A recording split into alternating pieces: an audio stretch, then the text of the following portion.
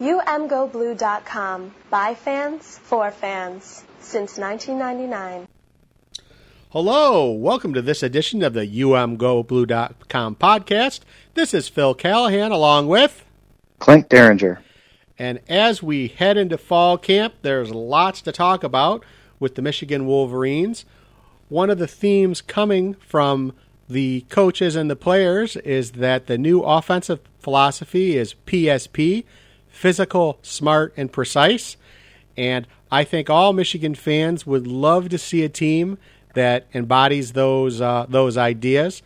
So, Clint, what are you really looking for as a big change as this team heads into the fall camp? Well, offensively, specifically, I think we want to see a more crisp running attack, right? I think that we want to see success on early downs in the running game, especially since the coaching staff has made it a point of emphasis in their media availability that they regret getting away from the run or being forced away from the run in the 2020 season because they were digging out of holes in every game, right? They fell behind in every game last year. So they felt that they weren't able to establish the run the way that they wanted to. So I will be looking for precision, really in the way that they attack in the run game. And it starts with getting their best five linemen up front. Obviously that unit is coached, by a new coach this year with Sharon Moore taking over for Ed Warner. So specifically for me, I definitely want to see the differences that we can pick up in execution, both as we're watching the games and then what we see in the numbers when we start putting together the stats afterwards. So just being crisp and executing and making some big plays on early downs in the run game. If we see that, it would be a huge step forward in comparison to last year.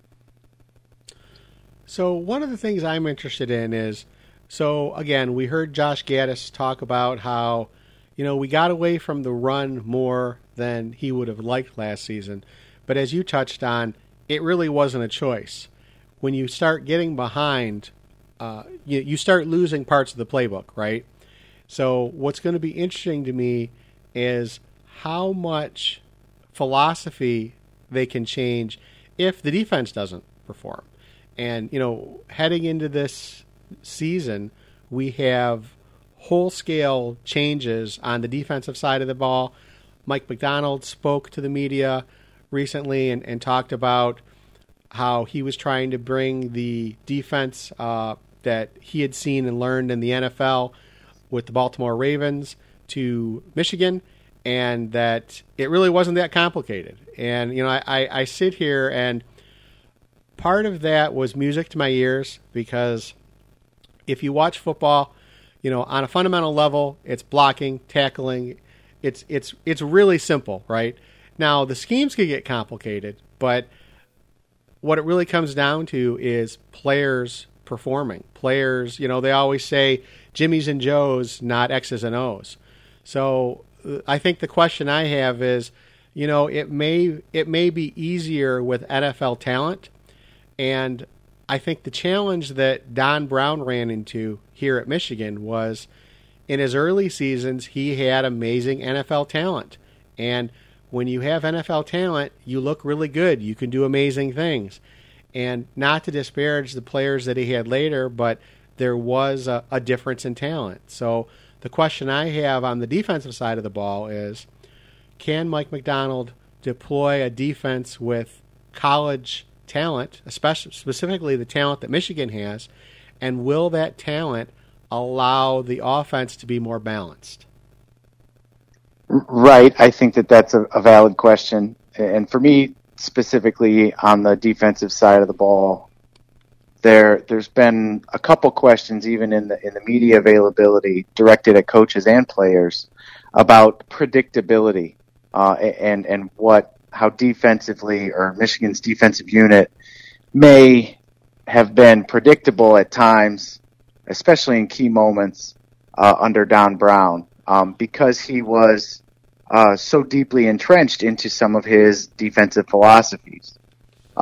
We saw in 2020, we saw Don Brown, I think, really try to implement more scheme that wasn't necessarily his bread and butter, and that is really where it fell off the rails. Right? Clearly, he had to adjust and make a big change, and it didn't work. And that's it's understandable, because you can't just push a button and all of a sudden you're a different team with different techniques and skills and schemes. So now bringing in a whole new staff and having a full spring to try to implement change, as opposed to last year with no spring to try to implement some change, I think this year's defensive unit is going to be better prepared to implement some of the changes and to be less predictable, to be more, the buzzword that you'll hear is multiple, which is, lining up in different ways to try to confuse the offense and not let the offense dictate, right? And I think what we saw, especially in big games against dynamic offenses, Ohio State's offense, it's some of the old Indiana offenses, Penn State, when they had the big play threats like KJ Hamler. What they would do is they would use their formations in motion to get exactly the matchup that they wanted dynamically and get a very fast playmaker on the weakest coverage guy that Michigan had on the field. So they solved those puzzles, the Don Brown puzzle, in big moments and made big plays. And it goes, you can think of that 2017 Penn State game in Happy Valley where multiple times we had an inside linebacker trying to cover Saquon Barkley on a wheel route, right? You can think of that same game where they shifted and went to the Wildcat formation and got a huge chunk, a long touchdown run by Saquon Barkley. Obviously, the 2018 Ohio State game, they knew exactly how to isolate their fastest slot receiver on our slowest cover corner and tore us up across the middle with those crossing routes. So those problems were not necessarily high-level macro problems with Don Brown, in my opinion.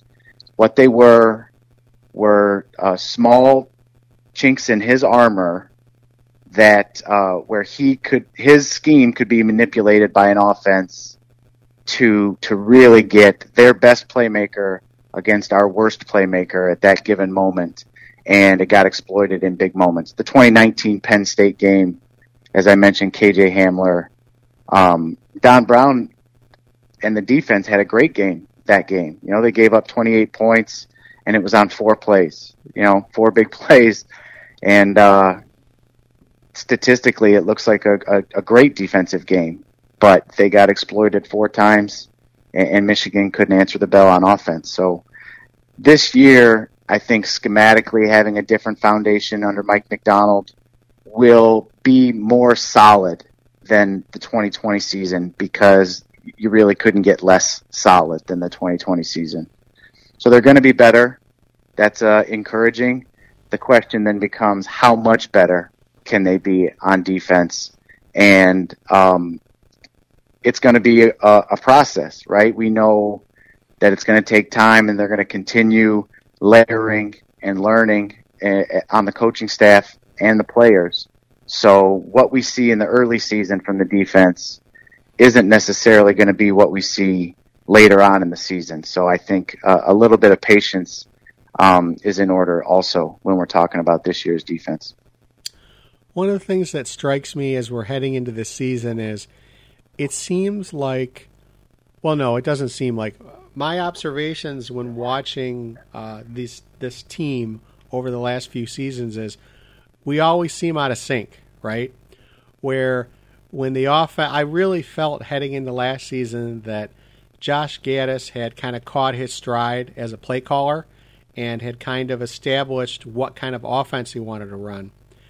And then it felt like the bottom fell out of the defense, right? And as you said, there are times statistically that the defense looked really good, but it would get exploited for a big play that would put the offense in a bad position. So what I'm really hoping for is, listen, you gotta, again, you have a whole scale change on the defensive side of the ball and on the coaching. You have a new scheme coming in. What I'm hoping for that the cake can rise at the same level for both the offense and the defense. Like, I'm not expecting either group to come out firing on all cylinders or running off of every cell in the battery right out of the gate, right? But what I hope is that we're not struggling on defense 8 games in, right? And I think that's what's most interesting to me. Whereas we didn't really have a full season. One of the things we also didn't have last year was you don't have a bowl, you don't have those extra practices. You had kind of an abbreviated spring. I think, with people still being under COVID restrictions and not exactly being normal, right? And you have all these changes on the staff side. So I'm really wondering what that first game is going to be like. You're going to have a lot of players who are playing their first game.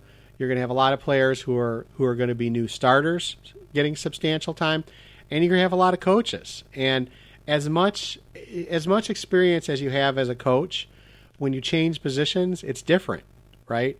When you are, you're facing a night game at Michigan Stadium, it's going to be a quite raucous crowd with fans, having not been able to participate last season for the most part.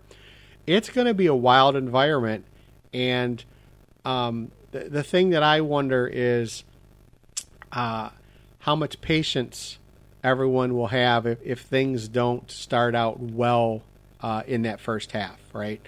So again, I'm really excited to see it. I like what we're hearing from Josh Gaddis. I like what we're hearing from Mike Macdonald. One thing that was really interesting is some of the offensive players have talked about how they have noticed changes on how the defense is playing them, where for the last couple of seasons they would go out in a formation and they knew what to expect, and they knew what kind of coverages they were going to have to go against, and they've noticed things have changed. Things are, and I think that was kind of, you talk about being predictable.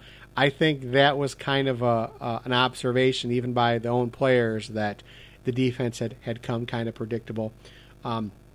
The other interesting thing that Mike Macdonald talked about was, they talked about his offensive philosophy, and one of the things that he emphasized was, it's all about respect. It's about when you head into the building. He talked about when he started with the Ravens as a analyst and an intern, right? That everyone knew who he was. They knew him by first name. They greeted him. He didn't feel like he was the lowest rung on the ladder, respect-wise. Now, he may have had the least important job, right? But he's like, listen, you treat the janitors well. You treat everybody well. And I think one of the things that will be interesting is the vibe that I got from listening to him is that the defense was going to be more collaborative. And I feel that that may be one of the things that I think the players are looking for. I know that last season there was an undercurrent from some of the defensive players that, hey, what we're doing isn't working, and they were trying to give that feedback up, and the tone in the room was, this is what we're doing, and your input isn't necessarily wanted. So it'll be interesting how that plays out on the field, a more collaborative, respectful environment. Yeah, there's been a clear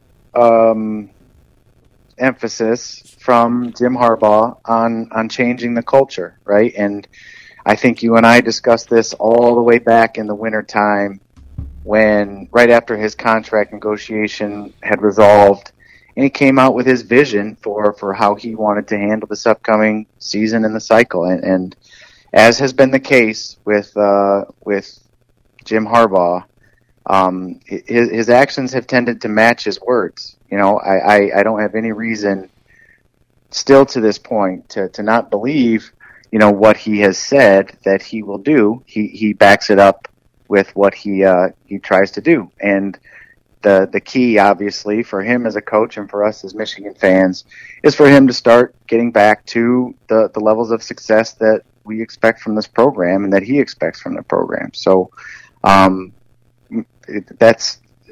don't think that anybody has to remind, certainly Jim Harbaugh or this staff, what the expectations are for the football program at Michigan.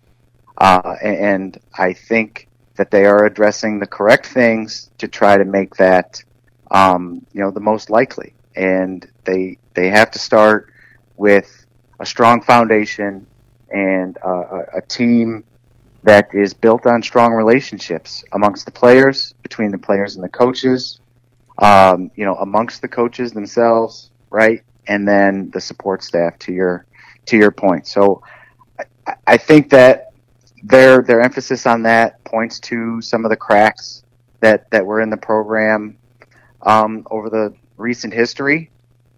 Sometimes Jim can be maybe slow to see some of those foundation cracks. His focus is in some other places at times, but he certainly addressed them and has always acknowledged that it starts with him. The buck stops with the head football coach, and we have never seen Harbaugh shirk his responsibility, and he's been flexible and adaptable to try to address those things. And everything that you're talking about, I think, is just another example of that. So I think that is should be applauded as a good thing. But again, success is also measured on game day, right? So there's a lot of other things that also have to happen, and the proof will be in the pudding, so to speak. Absolutely. One other interesting change that I think embodies kind of the respect and the collaborative nature is Michigan announced that they've made a change to the helmet sticker. I guess would we call it a policy or procedure, right? And to some of the traditionalists, there's been a lot of heartburn over, do you do stickers? How do you get a sticker? What does a sticker mean? And again, it's kind of one of the things that as fans, it's fun to kick around. So one of the changes that they've announced is that, so I think for most of the time in Michigan football history, stickers were given away for big plays, right? Like if you had an individual, a big play, a game-turning event, something that the game would pivot on, you would get a big play sticker, right? So what it appears from the photos that have been released is that the stickers are now a combination of team achievements and individual achievements. And so the thought being that you'll be able to look at a player's helmet and see not only how they've contributed to individual wins, but things that are important to them, achievements that they have done. So, and again, I think it's interesting. What's your take on what you've seen from the new stickers, Clint? So my first, from a high level thought on helmet stickers is that this is about coaches recognizing player achievements, right? This is really directly to that relationship between coaches and players, and acknowledging some of the achievements of the players. So for us as fans from the outside, what we think about what it looks like or what it means, right, has very little bearing. It's not the objective, right? They're not putting stickers on the helmets to make you and me happy. It's much more about directly acknowledging football achievements by the kids who matter the most. So I think that you got to start with that. So anybody that is really twisted over helmet stickers or no helmet stickers or what type of helmet stickers, I think that there's a misalignment of priority there. So I think personally, shifting from kind of nameless or faceless to the outside achievements, like you said, just knowing that it had something to do with big plays over time, and actually putting different designs or different imagery on the stickers and giving it different meaning and creating some team awards and individual awards and making it kind of a career achievement list is another thing that I've read.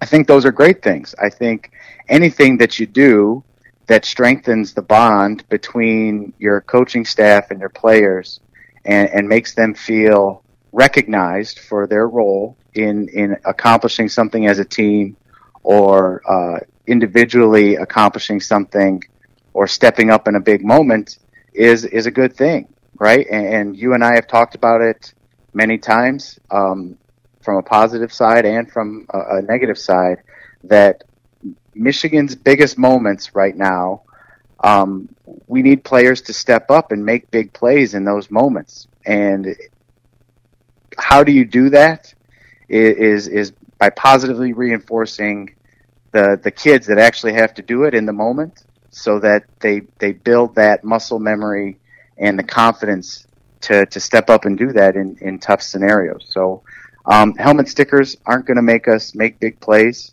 in the key moments, right? Helmet stickers aren't going to have any impact at all on a Saturday, but systematically building confidence and building a strong relationship between your coaching staff and your players over time does make a difference. So if helmet stickers are one piece of that puzzle, then it's great. And again, this is just a small thing that hopefully is really helping to change the culture in a positive direction. And I would point to it again as a clear example where Harbaugh took some feedback likely from some new coaches to his staff, maybe some of the coaches that have more experience with high school players and their reactions to helmet stickers and feedback from the outside, and is trying something new.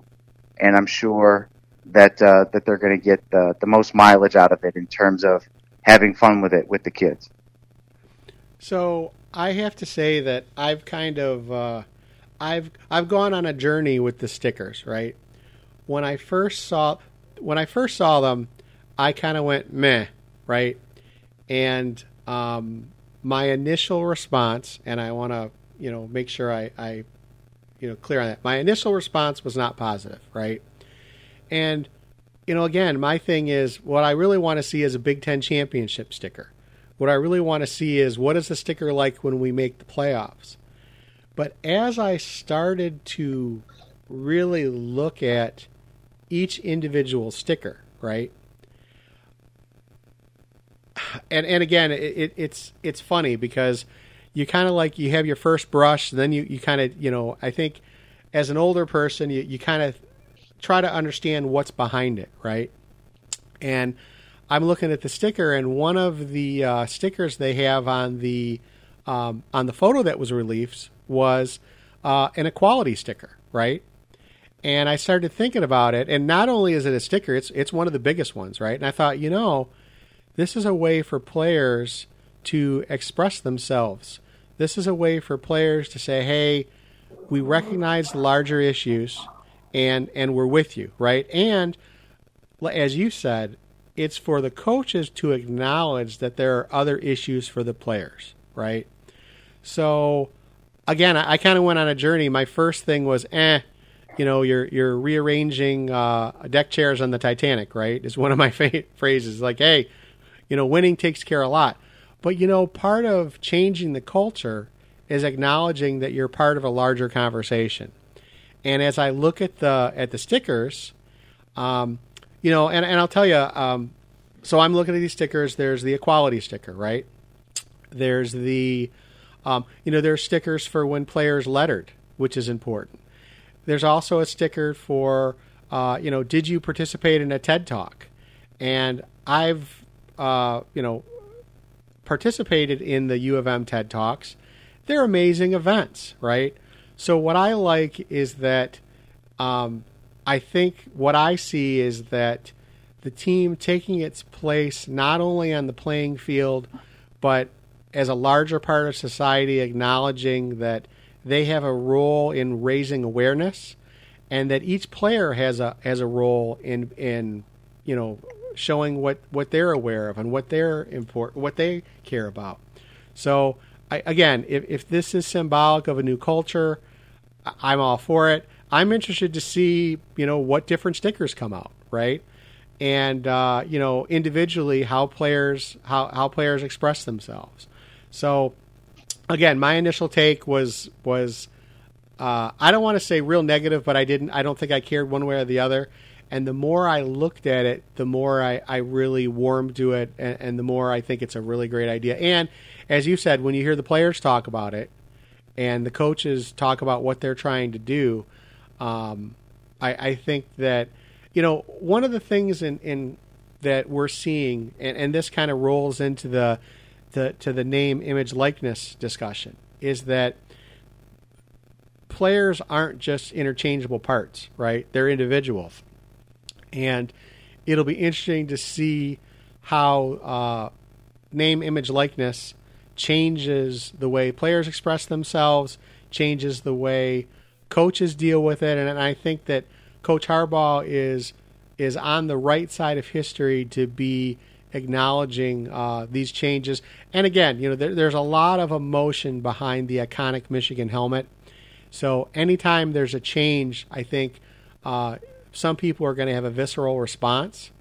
But, that helmet has to move forward. That helmet has to be able to change with the players and change to, continue to attract players to be successful. And I hope that this is a strong part of that.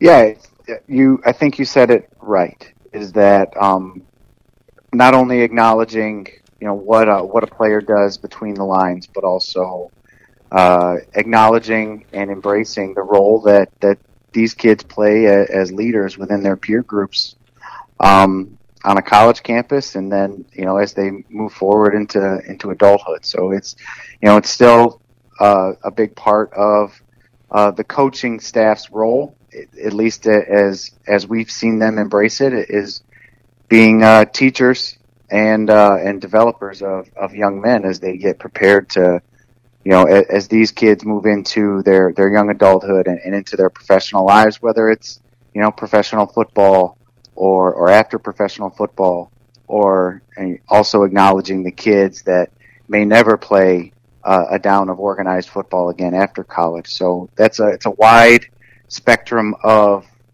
kids, all who need to be acknowledged for the effort that they put in from top to bottom in order to keep that strong culture that we're talking about. So I think that you really hit a pretty strong point there. So, talking about name, image, license, or name, image, likeness. Sorry about that. So, word broke this week that BYU football has made a deal so that NIL will pay tuition for walk-on players.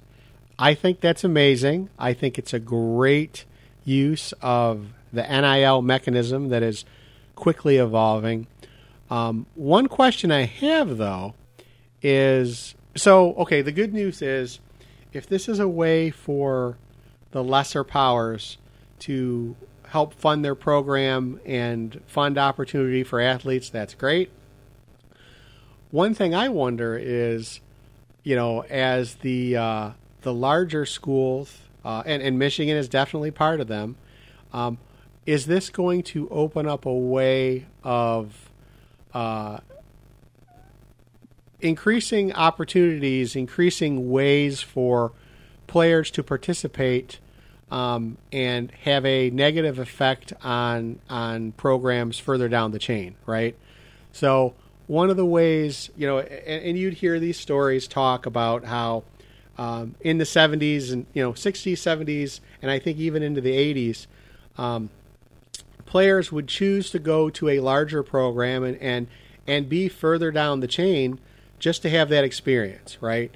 Whereas perhaps they could have been a starter, at a different school, a smaller school, but they would make the choice for academics or for culture or because they always wanted to play for a Michigan or an Alabama or Ohio State.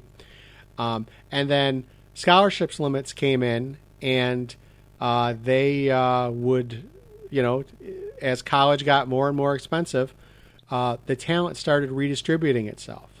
So when I see this use of NIL, I'm wondering, is this going to help? Will this lead to the larger schools beginning to stockpile talent again? Well, I think that structure already exists. So I think that you're right that there's going to be an imbalance, that the NIL opportunities are going to be top heavy, and the ramifications of that will also draw, additional resources and talent to the top end, large, power schools, of which, Michigan is certainly one. So your concern, I think, is accurate and correct, but I don't know that it's just, opportunities, and drawing talent away from the smaller schools. I think it's much deeper than that. But there are still way more questions than answers, and we talked about this a couple podcasts ago. The plane is certainly being built in midair here in terms of how schools and kids and the NCAA as an organization and conferences and all of these other stakeholders are going to utilize NIL or manage NIL, or both at the same time.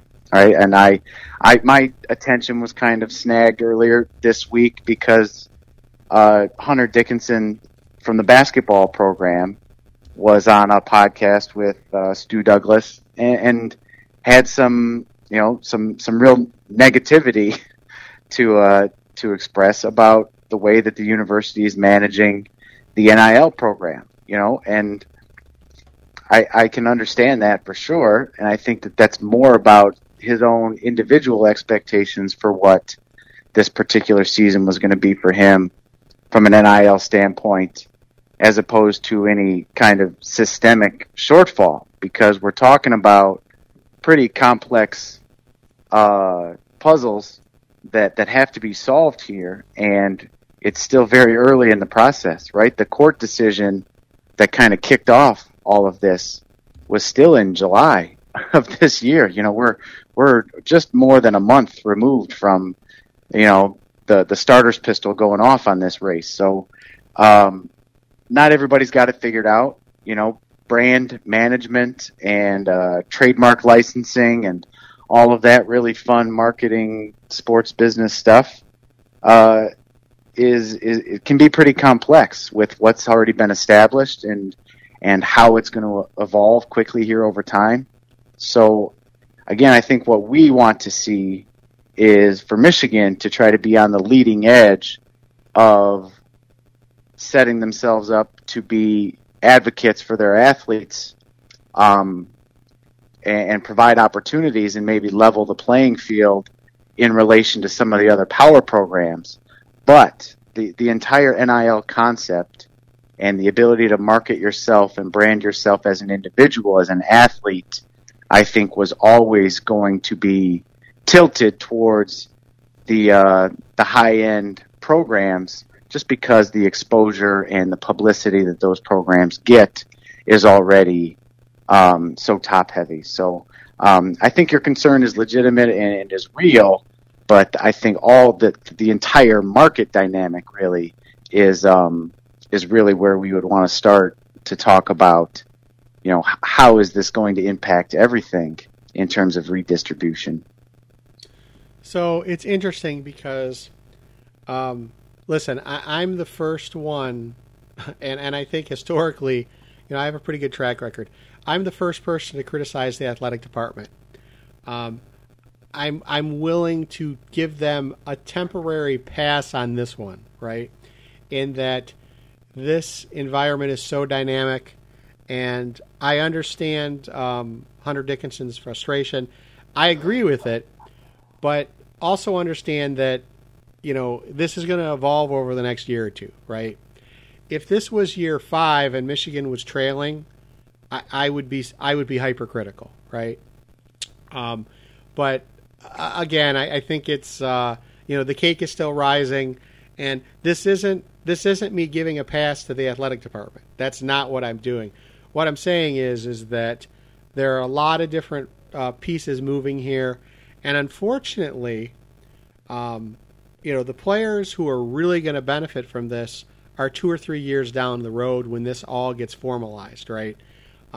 This is kind of the Wild West of NIL right now, right? And it's the legal Wild West, but again, we're going to see new ideas, we're going to see new approaches, and I fully expect, and that Michigan will be, Michigan is particularly positioned to maximize opportunities for their players in the NIL arena, in a lot of different ways, When you look at the alumni base, when you look at the different entrepreneurial things that are at the university, it will happen. We don't know how it's going to happen. If this was 2 or 3 years from now and we hadn't seen something more substantial, I would be sorely disappointed. But again, it's still in transition right now. Things don't happen overnight. And I know that certain people are going to call me an apologist for that, but that's just the reality. These things are complicated, and I do hope it happens sooner and faster rather than later, because, again, you and I are on the same page. We've talked about this. The players need to participate in the revenues that the NCAA is creating and the university is reaping. There's no doubt about that. And I think when it's all said and done in the next couple years, there's going to be a huge advantage to an athlete attending the University of Michigan versus pretty much any other university in the country. So looking forward to that, looking to seeing how that happens, and definitely, go blue as an alum. I'm excited to see how Michigan will be able to leverage this to not only help the athletes that come, but also be successful in every area, in every sport. And one other point, again, specific to the football program, from what we've seen in terms of public-facing information that has come out, Jim Harbaugh brought one of the regents, Jordan Acker, who I think is the chairman or president, whatever they call the leader of the regents of the university, to speak to the team after a practice, and they did address it directly and asked if specifically the university was going to allow the athletes to use the Block M logo in relation to NIL opportunities, which is part of the big contention that Hunter Dickinson was frustrated with, and it was clear that the coaches and Jim Harbaugh specifically were advocating for the players to be able to do that. And Jordan Acker's immediate response was, absolutely, I'm going to work on trying to get that to happen. So it's not necessarily that that the university powers that be are trying to remove that opportunity. It's just not happening as fast as some of the players may have wanted, of course, which is understandable. A player like Hunter Dickinson probably only has another year or so on campus where this even applies to him, to your point. So if it takes a long time, then he misses that opportunity. So his frustration, again, is understandable, but shouldn't be necessarily reflective of how the university is handling this 5 or 6 weeks after everything got kicked off here. Absolutely. So, and you and I will continue to talk about this. We will continue to track this. This is not an issue that, if it becomes uncomfortable for the university, it's not one that we will not address. We will continue to track and monitor the situation and look forward to how things evolve. So another big change, and you know, Clint, NIL is something that I think, you know, in the next couple years, it has the potential to transform big time athletics.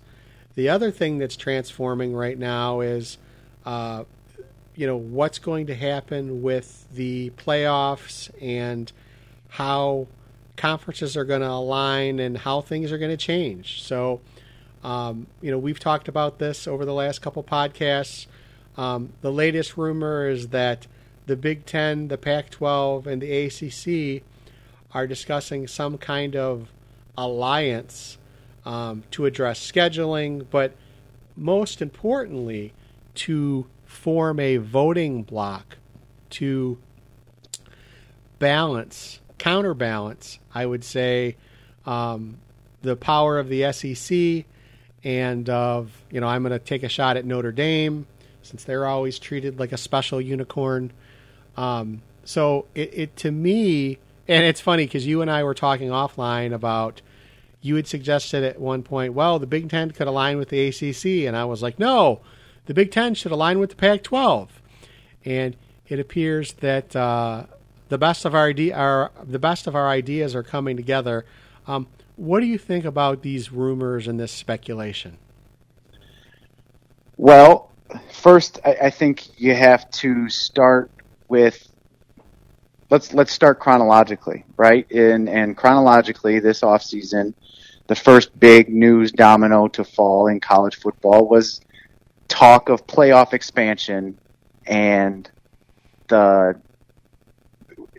we as fans had discussed it, right? Especially a team or a program like Michigan that has been on that next tier in some cases, that, you know, if there was an 8-team playoff, they would have made it.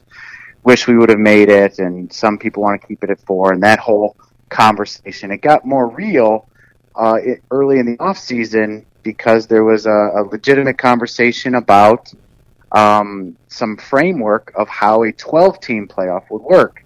And you and I talked about, wow, they jumped the 8-team and went right to the 12-team. That's interesting. And 12-team comes up with some interesting things, and we talked about first-round buys, right? And now we find out the next domino to drop after the playoff expansion conversation is Texas and Oklahoma are laying the groundwork and paving the way for a shift from the Big 12 to the SEC. And obviously, not only does that change the numbers game of just how you keep a conference together with the number of teams that you have, but also those are two dynamic power programs. Oklahoma has been to the football playoff multiple times in the recent history. And Texas is a lot like Michigan, that carries a lot of weight from a historical perspective as a football program and success, as well as a lot of economic weight with their alumni base and with the revenue that is commanded by their program and television network. So there's a lot of stuff going on. And when you slide Texas and Oklahoma over to the SEC, okay, that's big news, right? And everybody correctly says, man, this is, it's going to be crazy. Snatch up as many teams as you can, because it's just about getting to a big number of teams. And I think what we are seeing now, as the Big Ten and the ACC and the Pac-12 are starting to talk about how to create a political voting bloc that would be able to counteract the SEC, is that you can count, or you can start connecting dots between the SEC commissioner, Sankey, who's involved in the playoff expansion conversation from early in the cycle, and working with the Big 12 commissioner to work on that playoff expansion, while at the same time, clearly behind the scenes, he's courting the two biggest programs in the Big 12 and helping them lay the groundwork to slide over to his conference. So acknowledging the conference champions are going to get in, and increased opportunities for wild cards, you can see that Sankey had information in his pocket that says, yeah, I want more wild card spots because I'm going to have more power programs in the SEC to take those wild card spots, right? So he was clearly working multiple fronts to increase his leverage specific to the playoff, right? And then even in a grander scale, right, we start talking about media rights and how the television contracts are all coming up with the different conferences and how the television conference or the television contracts are established with the football playoff also. And ESPN starts to become a major player and political force and economic force in this whole conversation. So there's a lot happening behind the scenes that is not necessarily about which basketball team do you want to see on the schedule, which football team do you want to see on the schedule, traveling to the West Coast for a football game as opposed to traveling to Miami for a game. That's stuff that you and I can, kick around and have fun with. But right now, there is some titanic shifting going on with how this sport is going to reorganize itself, or how the powers that be fight each other for power over this sport. And this entire cycle, as it comes out, obviously this year and the next couple of years, is going to have long-term effects on what this sport is and how it works for the long term. I mean, we're talking about historic dynamic shifts that are happening at the foundation of college football right now. No doubt. And Clint, I want to, I'm going to continue to beat the drum for the Big Ten Pac-12 alliance, okay? I look to, so when I hear about Texas joining the SEC, right, it's like, oh, it's funny, I kind of view this almost like we would view a political election, right? Oh, Texas has a lot of electoral votes. Man, you want to lock down Texas.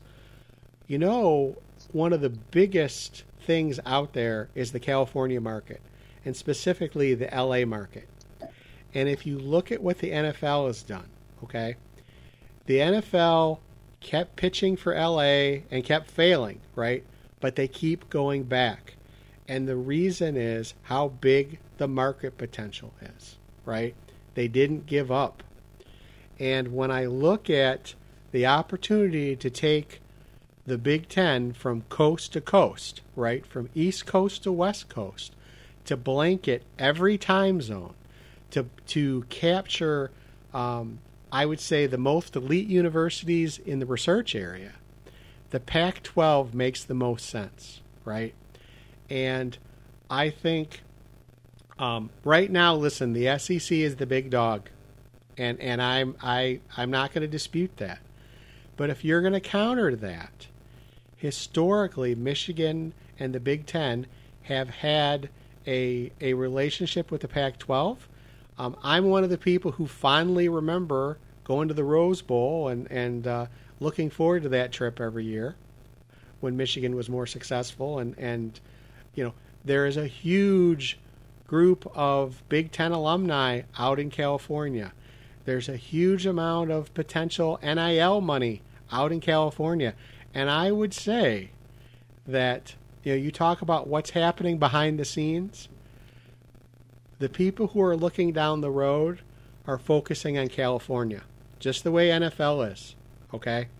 And if the Big Ten, if the people running the Big Ten are intelligent and have foresight, and I question that and what we've seen in the last year with how they dealt with COVID. But, you got to give the Big Ten credit.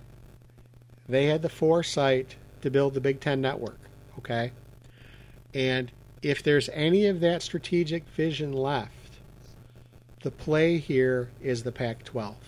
And understand that it has to go both ways, right? The Pac-12 has to see themselves, who would be the best partner for them. And I think that the Pac-12 is in play right now, right? The same way that if the SEC wanted to cement themselves in, I would skip right over Texas, okay? I would go right to the West Coast. So it's going to be interesting for me, for us the next couple of years. I think NIL, I think alignment. I think that 5 years from now, you and I will be talking about some type of super conferences, some kind of super alignment. So the question is, again, the traditionalists out there will say, well, I don't want more teams in the Big Ten. I want less. I want it to go back to the way it used to be. Well, that's not going to happen, okay? So the question is, if change is coming, and it is, because change always comes, how do you manage it in the best way for not only the college athletes to increase their opportunities, but to have a more sustainable product and one that hopefully benefits everyone? And I keep coming back to, Pac-12, Big Ten, some kind of alignment. If ACC wants to come, great, that's awesome. And I keep coming back to screw Notre Dame. I'm so tired of Notre Dame.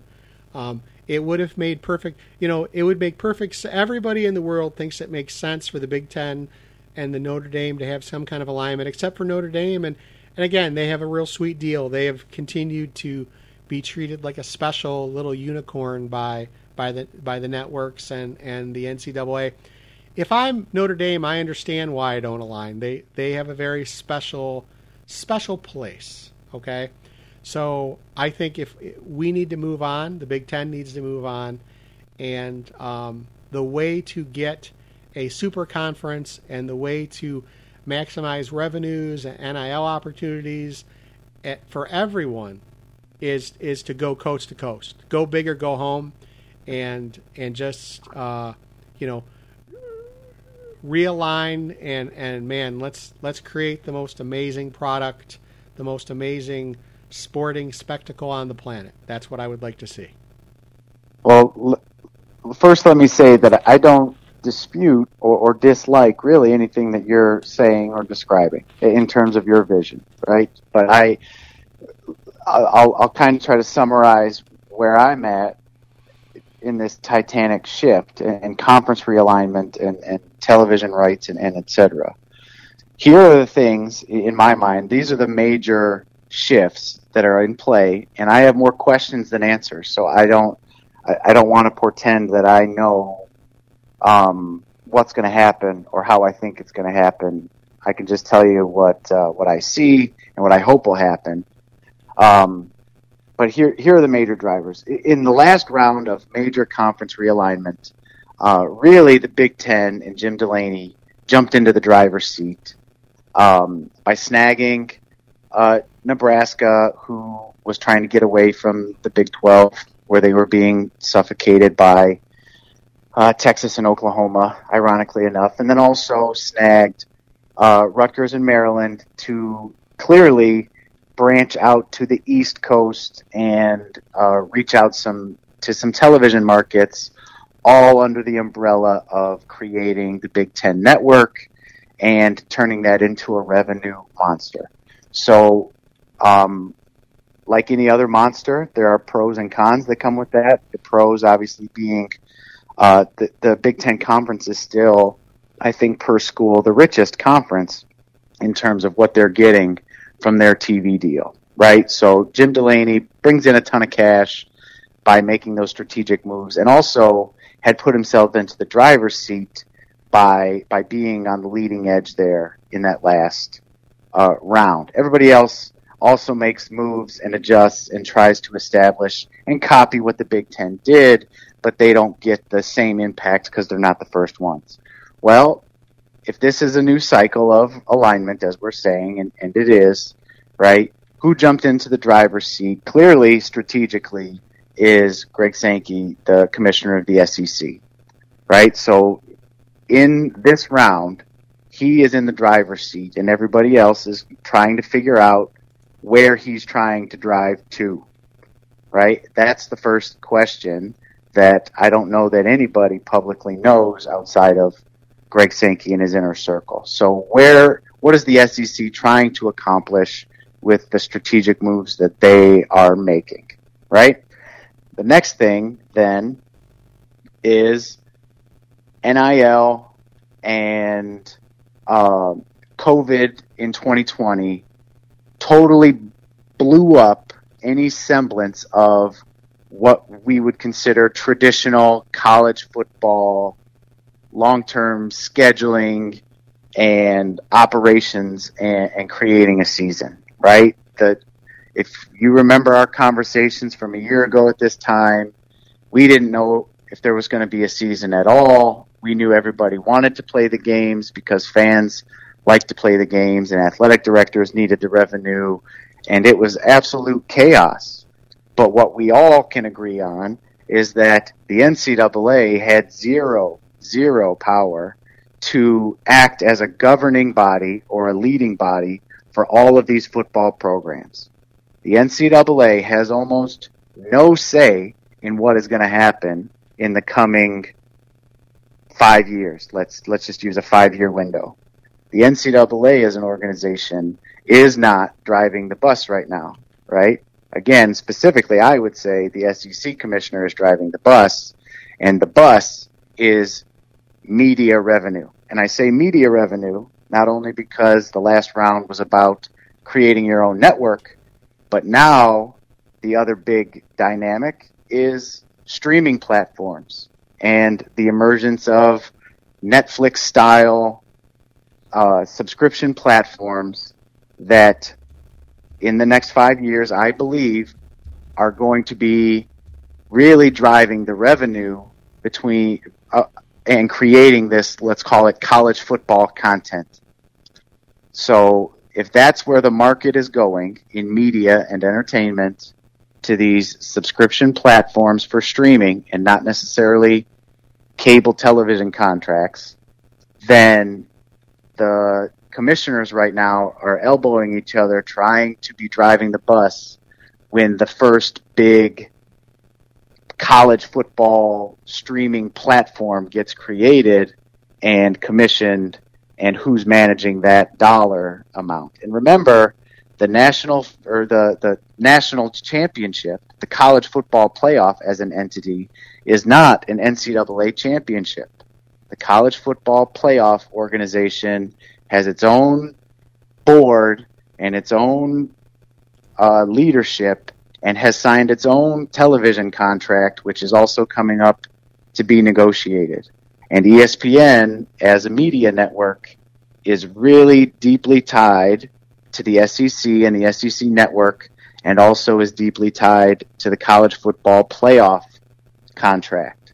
So as media and our consumption of college football through our eyeballs shifts from in-person to television, and then from television to streaming platforms, these are the dynamics that are going to determine what happens in the next 5 years. I don't know what's going to happen, but the stories that we see in the media that are about television contracts and streaming platforms and alliances that create college football content to be consumed over the long haul, and how the championships align to that, as those questions get answered, then the picture will start to come into focus, and we'll be able to speak more intelligently about what's coming. But right now, it's really as close to a blank slate when you try to guess what college football is going to look like in 5 years. There are very few pillars that we can say for sure that will exist as an institution, whether it's the playoff, whether it's conferences in general, whether it's how we consume the games as fans and as consumers. All of those things at least have some semblance of a question mark on them right now. So if somebody's still listening to this and is interested in trying to understand it, those are the types of questions that need to be answered before we know anything about how Michigan plays a role in this. And those are the things we'll definitely be tracking as things change. And I agree with you about everything you said. And the biggest thing I agree with is that we're going to see tons of change over the next couple of years. So that's going to do it for this edition of the UMGoBlue.com podcast. This is Phil Callahan along with Clint Derringer. Go Blue. Thank you for listening to the umgoblue.com podcast. All rights reserved. Search for umgoblue.com on iTunes. Go Blue.